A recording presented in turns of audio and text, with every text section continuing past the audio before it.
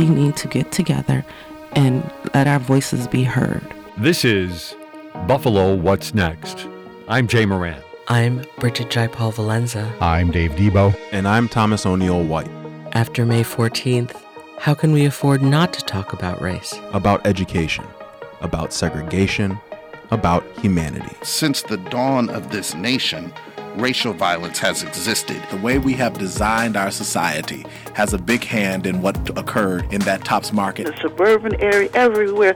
We must work and teach our children. We need to make sure that we put more funding in our programs that help prevent gun violence and more money into art. If we're going to have some real healing, we've got to have space to tell some uncomfortable truths.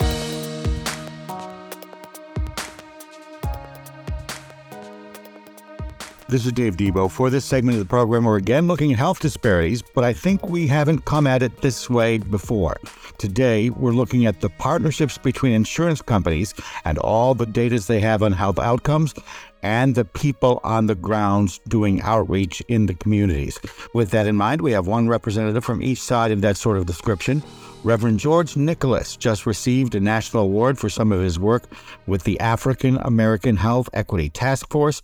He's here now with Dr. Michael Cropp, MD, the president and CEO of Independent Health. Gentlemen, thank you both for being here. Delighted to be here. Thank you for the invitation. It's always a pleasure to be with you. I know, Reverend Nicholas, we've talked to you before about health disparities, but let's just start with a quick recap. What are they? How insidious are they? Well, health disparities are really an outcome of, structural and institutional racism as it's impacted the social factors, all the things that happen outside of the healthcare system in terms of the social determinants of health, where you live, the education that your children may get, the income, the wealth that you may have, your interaction with the criminal justice system. And here in Western New York, and particularly in the African American community, we have some really unacceptable health outcomes to the point where if you are African American and you live in a certain community, that you will have a greater prevalence for having chronic disease like diabetes, hypertension, heart disease, and even a shorter length of life. You've been talking about this for a while. Yeah. The shooting on May 14th certainly, I think, brought a lot of attention to issues of racial equity. But how long have you been involved in this work? Wow, that's a great question. Most of my professional life, right, and as a clergy member, and even before I was a member of the clergy, I used to be the lead at the Geneva B. Scruggs Community Health Center. I've done work with the United Way and all different things, and always around the issues of equity and helping those who I have been, left out of the system. And then when I went into ministry full time in, I think, the year 2000 or 1999 or so, I committed to working in the urban setting and really bringing together the work of the church and the work of serving the community. So I've been at this for a few years. Yeah, just a couple. Yeah, and that's kind of the reason I wanted to get your history, because you have recently received a national honor for this particular work. It came to you in part because of the intervention of our other guest here, Dr. Michael Cropp, the CEO of Independent Health. Talk about the award that George has won and why you felt, because you were the one that nominated him, why you felt that he should have gotten it. So the award, Pastor Nicholas' most well-deserved award was the Bernard Tyson Award for Health Equity. Now, Bernard Tyson was the pioneering CEO of Kaiser Permanente, who unfortunately passed away about 4 years ago now, but has left an incredible legacy. Not just in his organization at Kaiser Permanente, but through an organization that Kaiser was a member of. We at Independent Health are members of the Alliance of Community Health Plans. And so his reach was broad and deep across the country. And to honor him, that we've created an annual award given by the Alliance of Community Health Plans. And the work that Pastor Nicholas has done for many, many years, but particularly the work that he did early in the pandemic to help bring necessary resources to bear in East Buffalo that made such a huge difference in reducing the obscene mortality that we were seeing in East Buffalo before the pastor's work brought about the reduction of mortality was so extraordinary that there was no contest when I nominated him that nationally he was the individual who stood out. I think those of us in the media get criticized sometimes for being too negative, and it intrigues me to hear you say that, in large part perhaps because of Reverend Nicholas here, there has been progress. Talk about the reduction in mortality.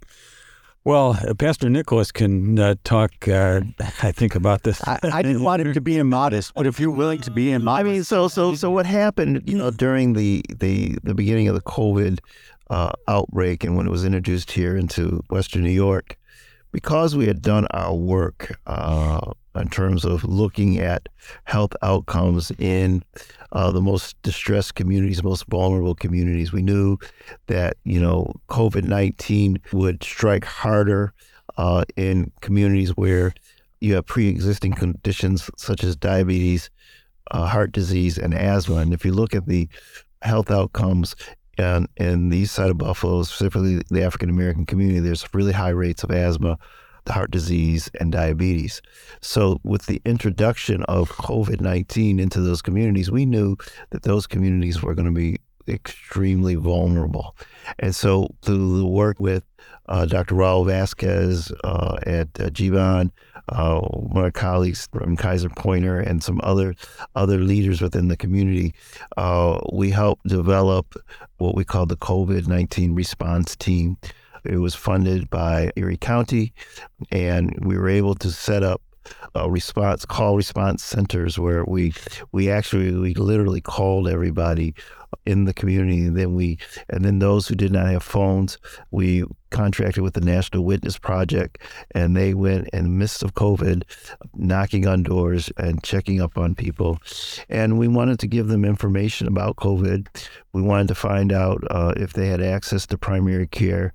We wanted to find out if they needed food or mental health services. And also wanted to give them information because everybody just didn't know. And then as the testing became more available, we advocated for testing sites to be located in the community. As the vaccine became available, we got information out into the community about those things. And all those things working together. The call centers were embedded in about 10 churches on the east side of Buffalo and some on the west as well. And we really just did just good old-fashioned outreach and then connecting people to where they could get services. We were delivering food to people where they needed help. With mental health services, where we brought Best Self in and others to partner with us and giving referrals out to where people could get mental health services. And the data shows that we were able to, at the beginning of the pandemic, about 33% of the early deaths were out of the African-American community, whereas we're only 12% of the county population. And then throughout the life of the project, you could see the fatalities being reduced to the point where we were able to get them right at about the level of the population. Now, obviously, there is no vaccine for diabetes or asthma or heart disease. Mm-hmm. So a part of your research obviously was, get the vaccine, get some public education going there. But is there anything that you did during COVID that is translatable? What did you learn there that could perhaps apply to the broader health disparities that we've been talking about in the context of? Well, I think one of the best learnings is the importance of community engagement, and for government and the private sector to invest in community, right, and to engage the community as a partner in dealing with public health and the public health crisis.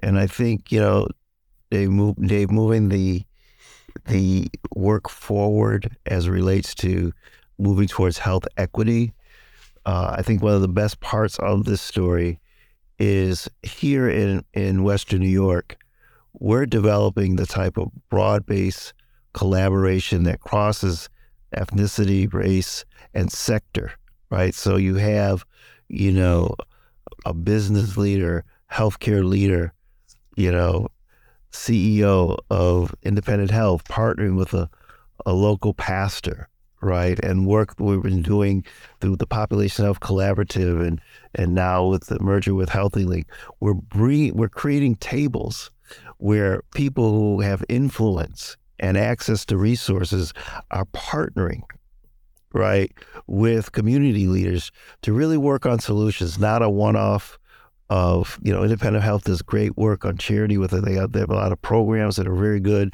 but now we're moving deeper, right? Not just the charities work, but now how do we transform communities? How do we look at the root causes that drive these health outcomes, and how do we partner for solutions? And I think that's what's really exciting.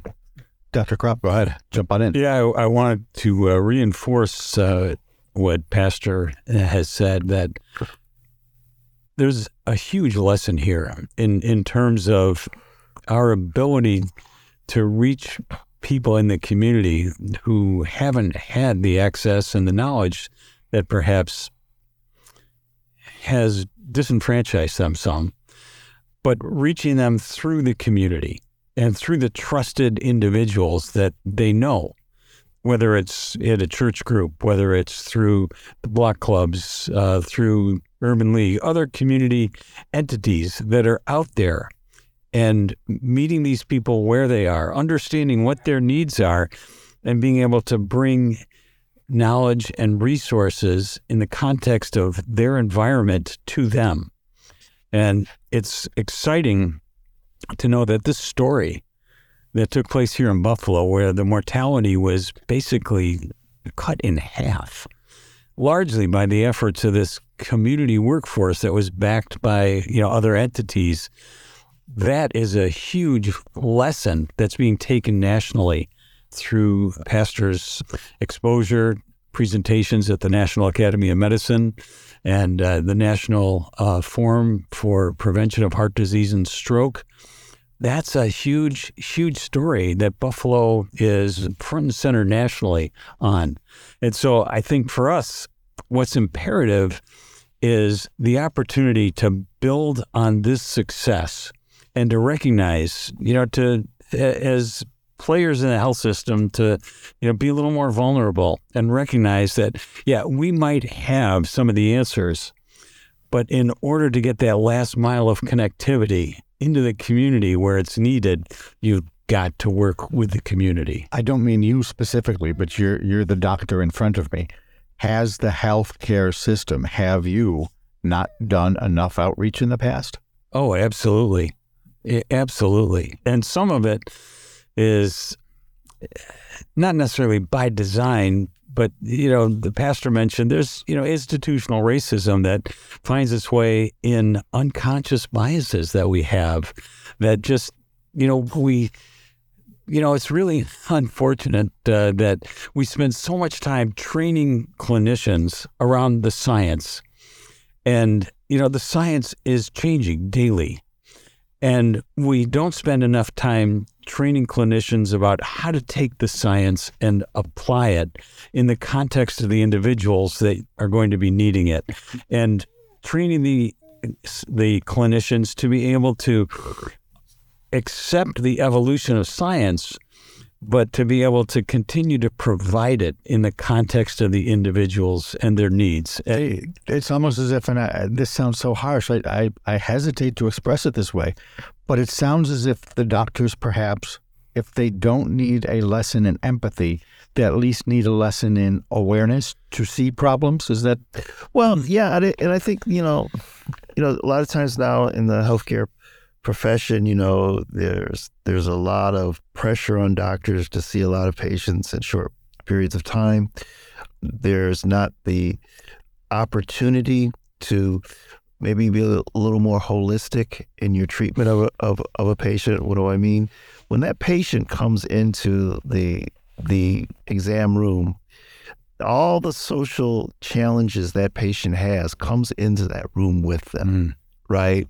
And so the doctor is limited in doing a diagnosis on what kind of has manifested itself physically.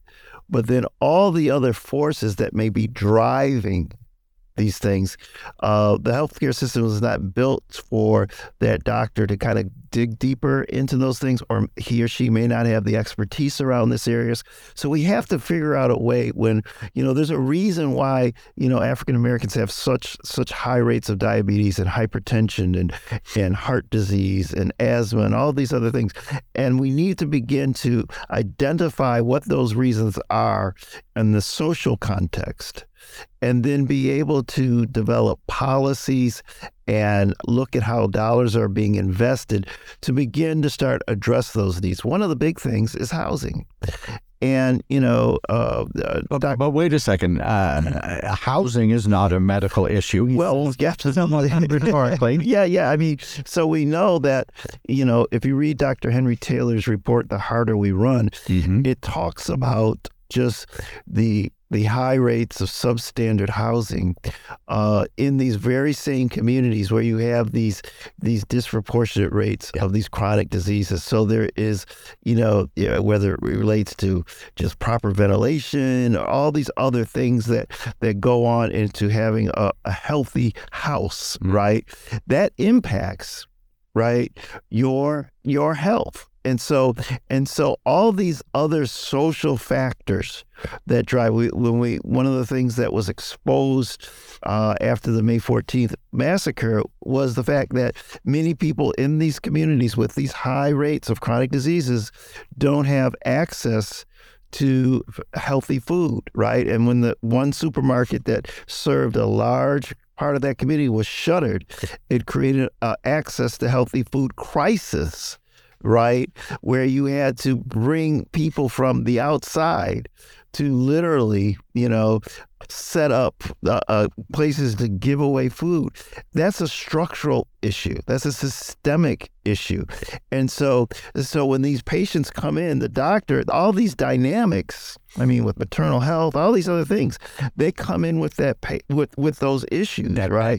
Yeah, absolutely. And so we have to figure out a way to begin to set up systems where we can address those things. So, and one of the things that concerns me is oftentimes in our responses to these high rates of diseases and high rates of issues and problems is that we want to build bigger service systems and I'm not certain that's what we want to do. I think we want to address some of the root causes so that we don't have to have, as many quote unquote services for a concentrated in one community, where we can begin to start investing dollars in addressing some of those root causes so that the manifestation of these chronic diseases won't be so prevalent.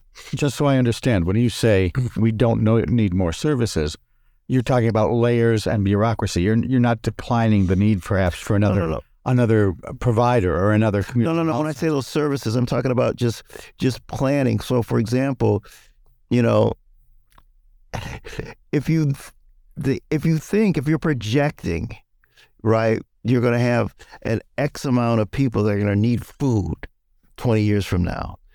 The answer isn't to build a bigger system to give out food to people who don't have food. The answer is to figure out what is driving that projection. You know what I mean? Right. Yeah. You know what I mean? So you want to be able, you have to meet people's immediate needs. So I'm not saying that, but to say that, the only solution to these disparities, to these inequalities, right, is develop services to address those who have been victimized by these inequalities, as opposed to investing dollars into finding structural solutions, right? Yeah. So that you won't have as many people in in the food line or the bread line, as some of call it, or you won't have so many people that need all these support systems.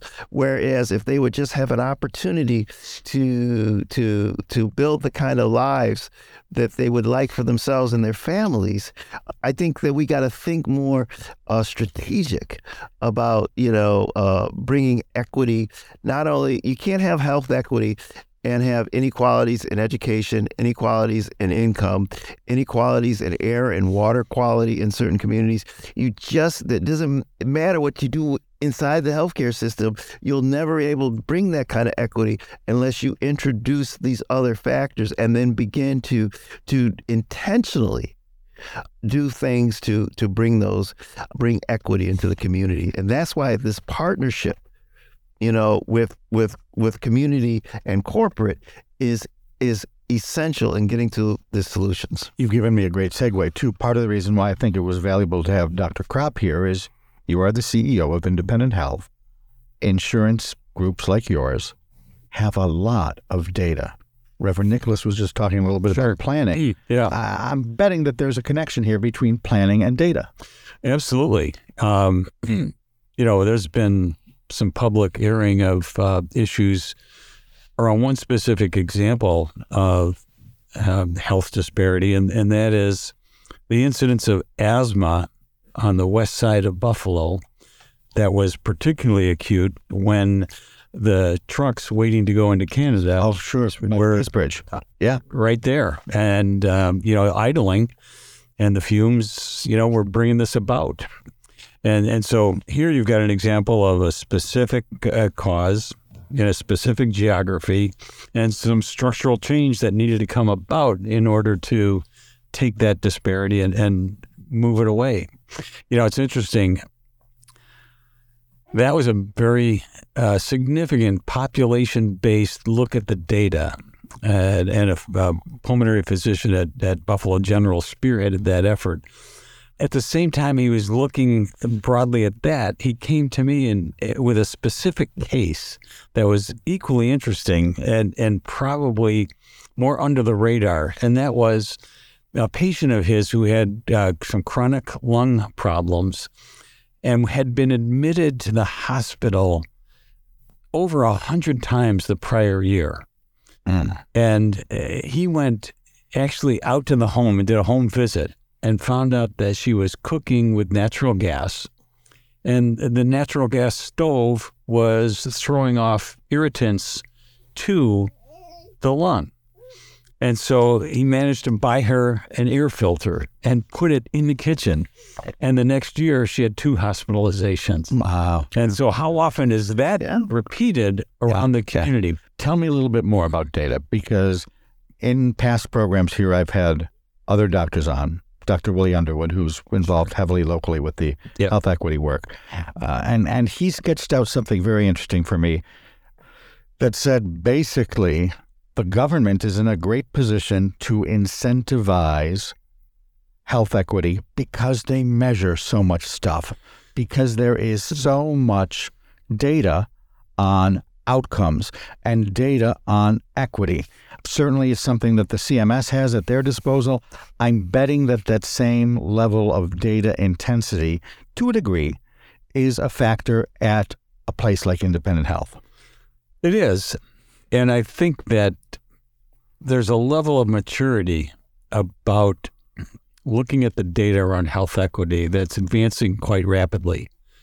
And one of the things that I think we're beginning to understand is that an investment in health equity creates a positive economic return for the community. Okay. And if you look at what we see in terms of the costs of poor health, and these are both medical costs and lost productivity in the workplace, that those costs are huge. And our ability to close the gap and bring down the rates of hypertension, the rates of diabetes, the chronic diseases that follow on from that, end up in, and perhaps the hospitals aren't excited about this in the current economic model, but less hospitalizations. Yeah, right. Less of those significant events that are expensive and traumatic to individuals. But more importantly, our ability to close the gaps on poor health enables people to be more productive at work, to keep that job, to have the economic resources that Pastor Nicholas was talking about, to be able to eat better, to be able to address the housing issues. And so I'm really excited now about the government catching up with some of the private economic analyses that have been going on to demonstrate that an investment in health equity really does create a positive economic return for an organization like Independent Health, but more importantly, for the broader community. Yes. Can the government look at all the big pots of data they have, or even that you have, and say, oh, gee, outcomes in this particular zip code are bad, and use that kind of as a carrot and a stick? Incentivize better outcomes by analyzing the data they have on where these outcomes are not ideal. Absolutely. And if the government were really going to take advantage of this opportunity, they would do what Dr. Underwood suggested, and that is put some incentives into what's coming out of CMS through the states to localities, so that if every locality is starting with a certain baseline in terms of their inequities, and that information is readily available, right, through public data, start to reward those communities that have figured out how to work together, like Buffalo is working together to close those gaps, and more money should be flowing to those communities that have built the processes to have that kind of collaboration with demonstrable gap closures, instead of just good money after bad, as how the current funds flow from the federal government through the states to localities. Give me a little bit of Insurance 101. Are you under that same sort of outcome pressure where statistics determine funding? Yes, we are. Our government programs,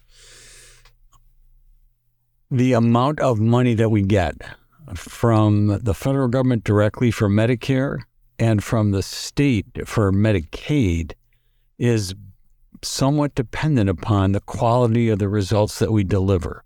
And going forward, there is the incorporation of health equity metrics into that. But I want to take that one step further in terms of the federal government actually putting more money in play to flow through to the states, which would then flow through to the localities, because our ability as a community to close the gap is going to be dependent upon not just Independent Health. It's going to be dependent upon the community work. It's going to be dependent upon the other insurers and the health systems. And so more money that comes through collectively to the community, I think, is what should be rewarded in terms of the kind of effort that's been built in this community to move the ball further down the field. Reverend Nicholas, you're shaking your head. Go ahead. Oh, you're absolutely right. I mean, we have to look at what are the drivers of poor health outcomes, and then what are the solutions, right? And fund those things. So if we, if we do an assessment of a patient, of an individual, and we find that, well, their housing is inadequate, or their son or daughter is, really struggling in school, or if the, air and water quality in their home is not good, or whatever those things are, then we need to be able to put something in place to address them. And there are enough resources in order to do that. It's just that we have not prioritized these things, and we haven't taken the time to kind of build the kind of system that would address those things. I think in other countries, they invest healthcare dollars into prevention stuff at a much higher rate than we do in this country. So we have to, for a simple example, when you say, exercise is important, right? Well, the places like the Planet Fitnesses and all that, those are out in the suburbs. Yeah. right? You don't see that something like that on the east side. Wait, you do. Which the medically oriented gym that Jericho Road built. Right. Okay. Right. There's one. Yeah. But the big commercial scenes are not there. Yeah. People in there, right? And that's a good point. Yeah, I played it. It's a nice place. It's really nice. But we need to figure out, we have lots of vacant spaces and stuff. Yeah. Can we have robust, I call them wellness centers, right? Where there are facilities where people can actively engage in things that will have a positive impact upon their health, and figure out a way to fund this stuff. But I want to shift gears a bit, because some of the systemic changes that are needed around issues of housing are bigger than just healthcare, as you indicated. Yeah. But one thing that we're seeing is the impact of food insecurity. Mm-hmm. And whether it's in East Buffalo or West Buffalo or out in South Wales, this is not something that is just unique to a specific geography. In our Western New York community, we're seeing the impact of that. And as you noted earlier, poor nutrition is going to lead to diabetes. It's going to lead to high blood pressure. It's going to lead to these chronic diseases that we saw. So we are really blessed in our community that there is a tremendous amount of grassroots work going on now to address food insecurity. And getting that right is something that I think is within the reach of the health plan to help, within the reach of community resources like Pastor Nicholas. Sure. And some of these startup organizations like Alex Wright with his African Heritage Food Co-op. So we got permission from New York State to start this new program, where most of our folks who have Medicaid qualify for SNAP benefits, the old food stamps. Yeah. A certain percentage don't, and we're working to get those on the SNAP benefits. But in working with Alex and working with another partner that we have called Food Smart, we are able to provide meal planning and food delivery services, and using the SNAP benefits to be able to now move forward in helping to close the gap on the food insecurity challenge. And I think the first cohort, I think they were able to reduce it by 30% for the group. Yeah. Yeah. And so there is, I think, some very valuable data for us to be able to look broadly and see where are the opportunities that we can understand there's a gap, recognize that there's some community resources ready to be deployed, and do the last pieces to put them together to make that difference. Yeah. And again, it's all about partnership. I mean, that's the key. It's time out for,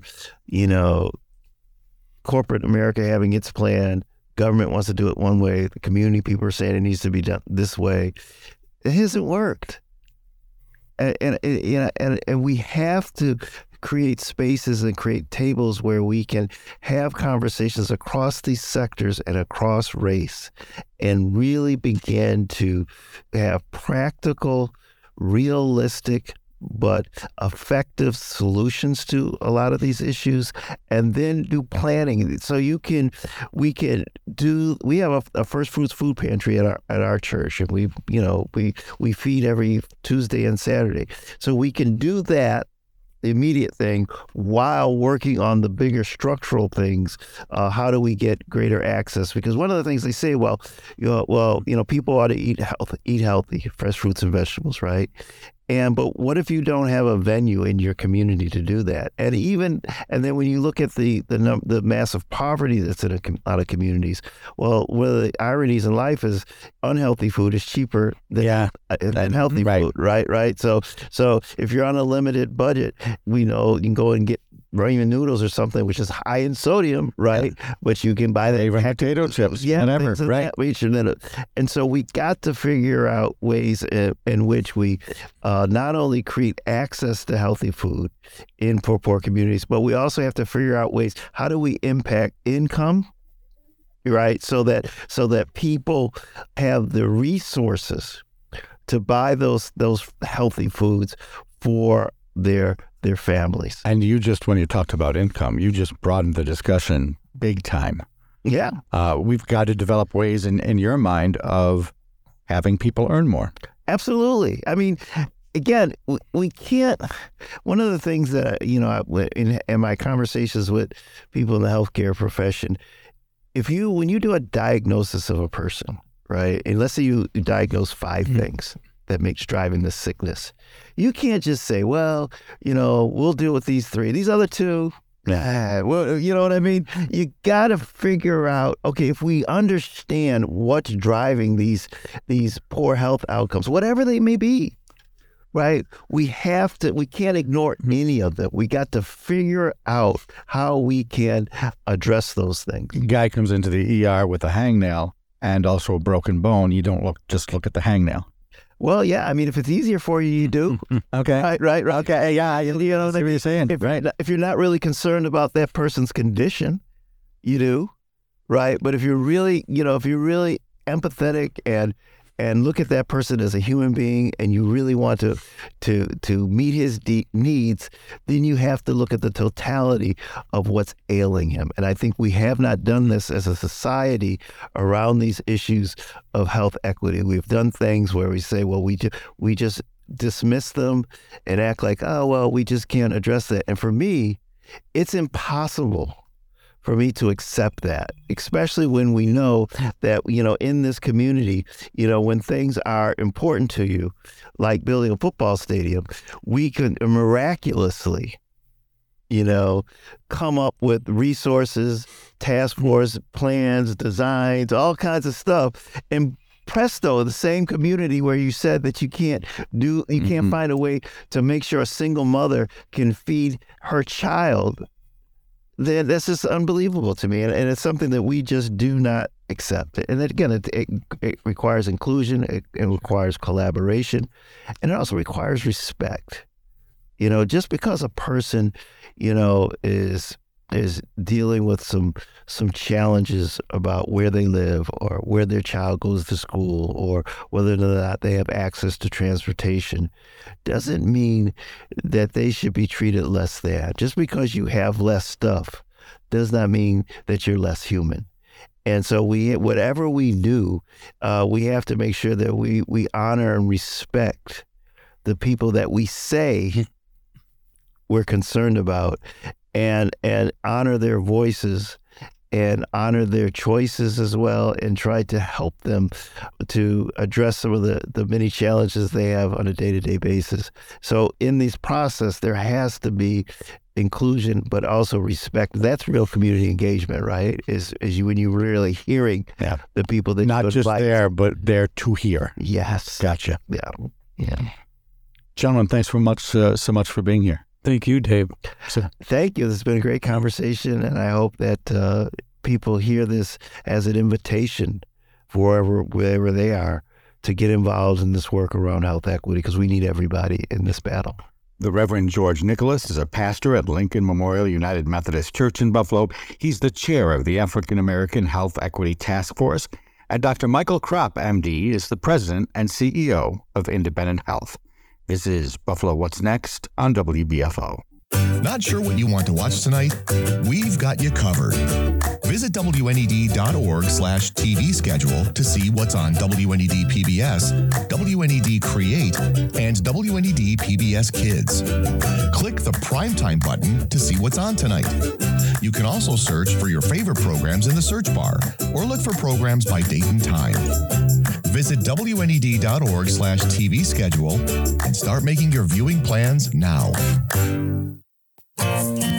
Watch the WNED PBS original production, Garden Wisdom for Western New York and Southern Ontario.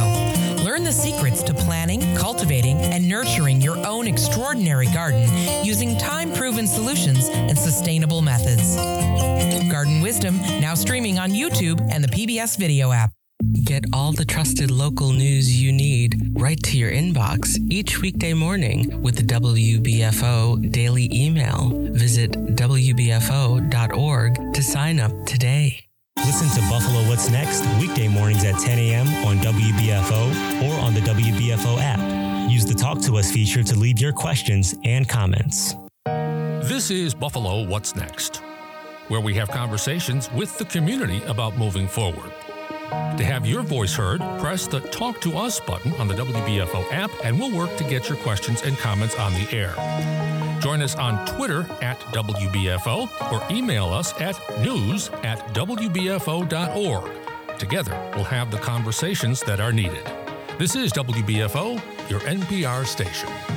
This is Dave Debo. After the top shooting, there were several efforts to make sure that school kids have access to a diverse collection of books on things like African American history and other related topics about diversity or equality or equity. Most notably, thousands of books were donated by those who responded to an appeal from shooting victim Zaire Goodman. But another one of those efforts is more recent, and it involves a collection of books at the Merriweather Library on Jefferson Avenue, almost right across from the shooting scene. The collection is also at the Central Buffalo Library downtown and at the Butler Library on the SUNY Buffalo State campus. This collection is a little different. It was curated by Project Flight, a local literacy nonprofit. Professor Geraldine Bard is with us from that group. Buffalo and Erie County Public Library Director John Spears is also here, and the two of them are obviously connected to any sort of project involving books. But this particular collection actually got its start with students at St. Joseph's Collegiate Institute, and senior Dion Anderson is here now too. Dion, let's start with you. Student at St. Joseph's Collegiate Institute, and you just suddenly had this idea, or the club, the Equity Club, had this idea that there wasn't enough materials out there for kids that explain racial equity. Was that, in a nutshell, the way it started? Yeah, it was our moderator, Miss Golden. She kind of brought up the idea, and she felt like that we needed more equity and social justice in the city of Buffalo. But specifically not just in the city of Buffalo, but you're talking about equity in the amount of reading materials that are available out there. Yeah. What does that mean? Explain to me why you felt that was necessary.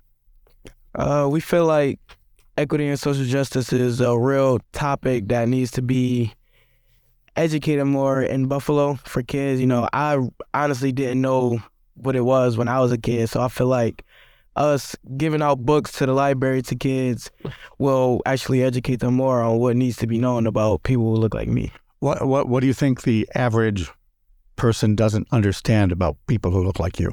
What do people need to know? People need to know how we are treated, kind of, how fair life should be between everyone in the world, basically. And I'm sure that a lot of your impetus for this came, no doubt, because of the shootings on 5/14. Yeah. How did that impact you? Can you talk a little bit about that? Are you comfortable going there? Yeah. Me personally, or as St. Joe's? You, and then we'll talk about St. Joe's. I mean, I didn't have any relatives or anybody that I really, really knew who passed away, but I knew the security guard that passed away a little bit. I didn't know him personally, but it really affected me because it was in my neighborhood. So when things like that happen in my type of neighborhood, I don't feel safe anymore. So I feel like I couldn't go anywhere because there was rumors going around. There were still people out there who were trying to go to very populated places where there would be a lot of people who look like me at, and just target people who look like me. And is the theory that if more kids read books like this, that perhaps there will be less people who grab a gun and become like the shooter? Yeah. Do you think that'll happen? I mean, not everyone thinks the same, so I honestly can't speak for everyone, but I feel like the right people will make the right decisions. All right, now take me through the rest of the process. So you and other students and your advisors say, we need these books. What happened after that? So Ms. Golden, she wanted to kind of get equity and social justice out there. So the way we thought of it was she brought up a charity. So we had a dress down day. We made a petition to our principal, Mr. Spillman, and we said that we want to host a dress down day to raise money for a library that was in the same community as the top shooting. So the Maston community, basically. And we had a dress down day, and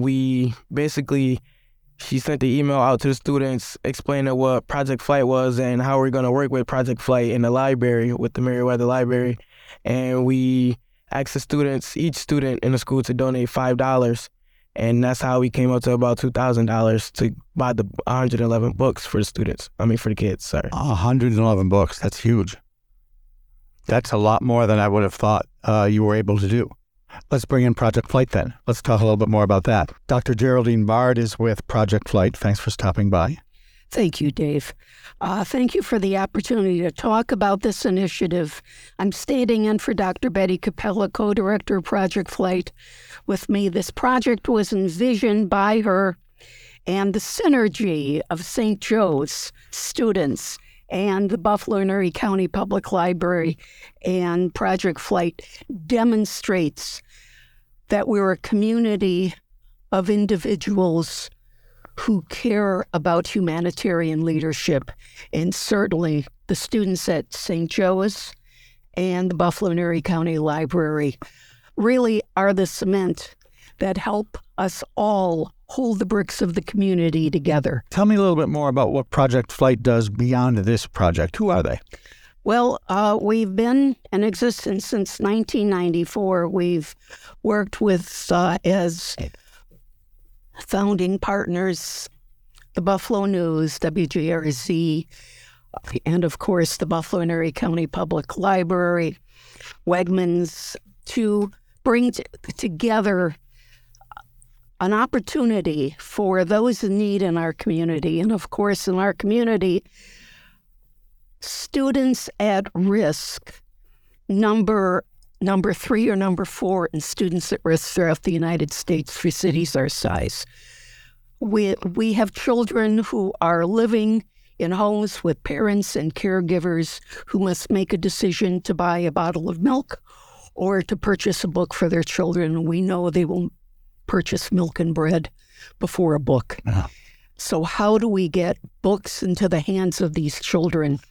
Our motto is, of course, that every child must have a book, read it at grade level, because we truly believe that literacy is an entree out of poverty. And we've worked since 1994 with our partners. And of course, United Way has been a major partner. Bob Bennett was part of our founding group that... Bob used to be the CEO of the United Way. Before that, he was on the Board of Regents. Absolutely. And did a lot of work with early childhood education. The Success by 6 movement, I think he was absolutely a champion of. Absolutely. The idea that if you give kids fundamentals early in life, it certainly helps them down the road. Absolutely. And the United Way has through the years, always been at the forefront of such success with children. But the purpose of the initiative here isn't just to bring books, but to bring more socially or culturally appropriate materials in, right? The purpose of this collection is, first of all, we were personally devastated by the violence that occurred on May 14th, right down the street from the Merriweather Library on Jefferson Avenue here in Buffalo. Our neighbors, our community suffered a tragedy, and linked with St. Joe's, linked with the Buffalo and Erie County Public Library, we were determined to establish a program that could help us heal. These books that we've developed help develop empathy, build a shared background knowledge that highlights the simple power of kind deeds, advocacy that helps others thrive. We believe that learning effective strategies is violence prevention. Let me back up and ask you about that. To what degree do you feel these specific books were needed? What kind of impact might they have down the road? Okay, well, for example, we have biographies in this collection. Martin Luther King, Dr. Martin Luther King, Salam Aleikum, Desmond Tutu, Mahatma Gandhi. When we read about their lives and dedication to peace and the betterment of humanity, this serves as inspiration and serves to reinforce Dr. King's hope that his and all people's children should be judged by the content of their character, not by any other standard. We believe that all people can be given the same opportunities to pursue life, liberty, happiness, and peace. We have other books that offer strategies which can be implemented to ensure peace. For example, one of the books we've placed, not a biography now, a strategy book, Keeping the Peace, a kid's book of peacemaking by Dion Anderson. It teaches children how to solve conflicts by finding out first what each person wants and ending with a solution.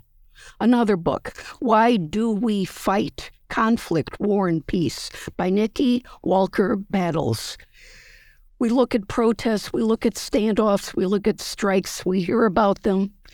The book is designed to have students understand that one way, violence resolves the conflicts. The other uses signs and picket lines. And overall, there are... Both start with disagreement, and now how can we take that disagreement with communication, with understanding, and choose peace and as opposed to violence. In this collection, there are 92 books. You and Dr. Capella curated them? Essentially 111. Really? That many? Okay. Yes. And again, they're divided between biography and these self-help books. Just one more, which is one of my favorite. We hear so much about bullying.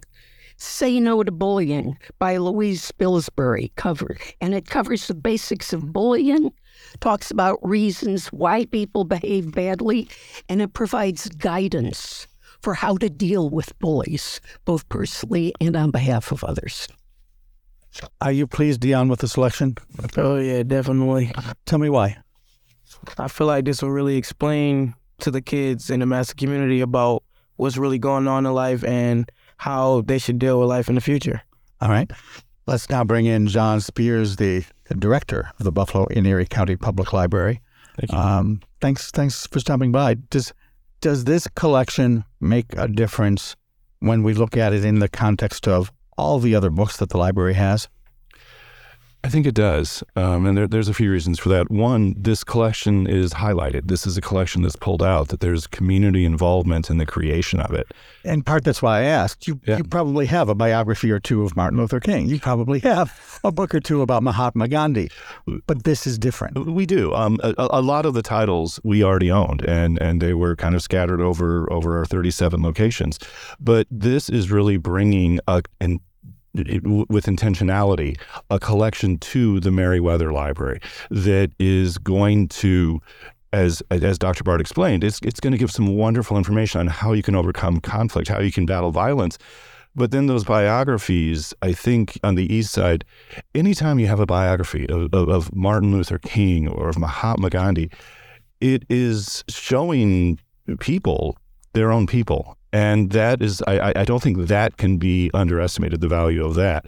Just seeing yourself reflected in a library's collection makes the library relevant to you. 30 years ago, that wasn't necessarily the case. And so this collection is at the Merriweather on Jefferson, almost right across the street from the shooting scene.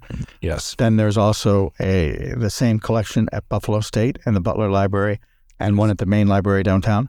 Yes, we're still building those out. They're going to be the same materials, but the library staff has purchased the materials, processed them, cataloged them, and then we'll be adding the collection at Central, and then we'll be giving those books to Buffalo State for their library. Do you think it'll make a difference? That's somewhat of a rhetorical question, I know, but I do. I do think it's going to make a difference. Anytime that, there's so many things that are coming together here with this collection. There's the books themselves that are incredible windows into other people's experiences, but they're also mirrors for people as well to see themselves and their own experiences. It's going to be one place that people can go to find books on peace, on tolerance, on diversity, on inclusion in the Merriweather Library and at Central and at Buff State. It's pulling it all into one place. And I do think it's going to make a difference. I hope that every parent will check out these books and will experience these books with their kids. That would be one of the most beneficial things that could happen, is not necessarily just having kids come in here and read them alone, but having kids read these together, read them with their families, read them with their parents, so that the discussions can ensue, because that's where the understanding is truly going to come from, is when people start discussing these issues and realizing the impact that they can have, not just in their own lives, but in Buffalo and beyond. Do you have a favorite in the collection? Oh, gosh. I don't mean to put you on the spot. No, it's okay. I do like biographies, and I believe that Malala's biography is in there, and that is one of my favorites, yes. All right. Dr. Bard? Yes. What's your favorite? Obviously, The Life of King. He instructs us all and reminds us of our better angels. What he lived his integrity, and he teaches us all, along with Gandhi, whose teachings he relied on. See, through literature, through language, we practice something that's called cognitive therapy. And cognitive therapy is used by psychologists to allow people to think through something that they might otherwise simply emotionally react to. And when we place problematic issues within a literate environment, we have the opportunity to change one's beliefs and therefore change one's actions. So I have to go to King always. All right. Dion, what's your favorite in the collection, if you have one? I can't give you the exact name because I haven't had a chance to actually go to the library and grab a book. Mm-hmm. But when I was there and they had us pick a book, it was a book with Dr. Martin Luther King on and Gandhi on the front of it. That one kind of grabbed my attention the most because those two are real inspirational to me. And I feel like they really explain the meaning of life for people that look like me. All right. Thank you all for stopping by. Thank you. Thank you, Dave. Thank you. John Sears is the director of the Buffalo and Erie County Public Library. Dr. Geraldine Bard is professor of English at Buffalo State, as well as co-director of Project Flight. They work on several community literacy projects for children and caregivers. You can learn more about them at projectflight.org. And Dion Anderson is a senior at St. Joseph's Collegiate Institute. This has been Buffalo What's Next on WBFO, our weekly discussion on race and education and culture and our shared humanity. The series is also a podcast available wherever you get yours, and you can listen on demand at WBFO.org. I'm Dave Debo. Thanks for being with us.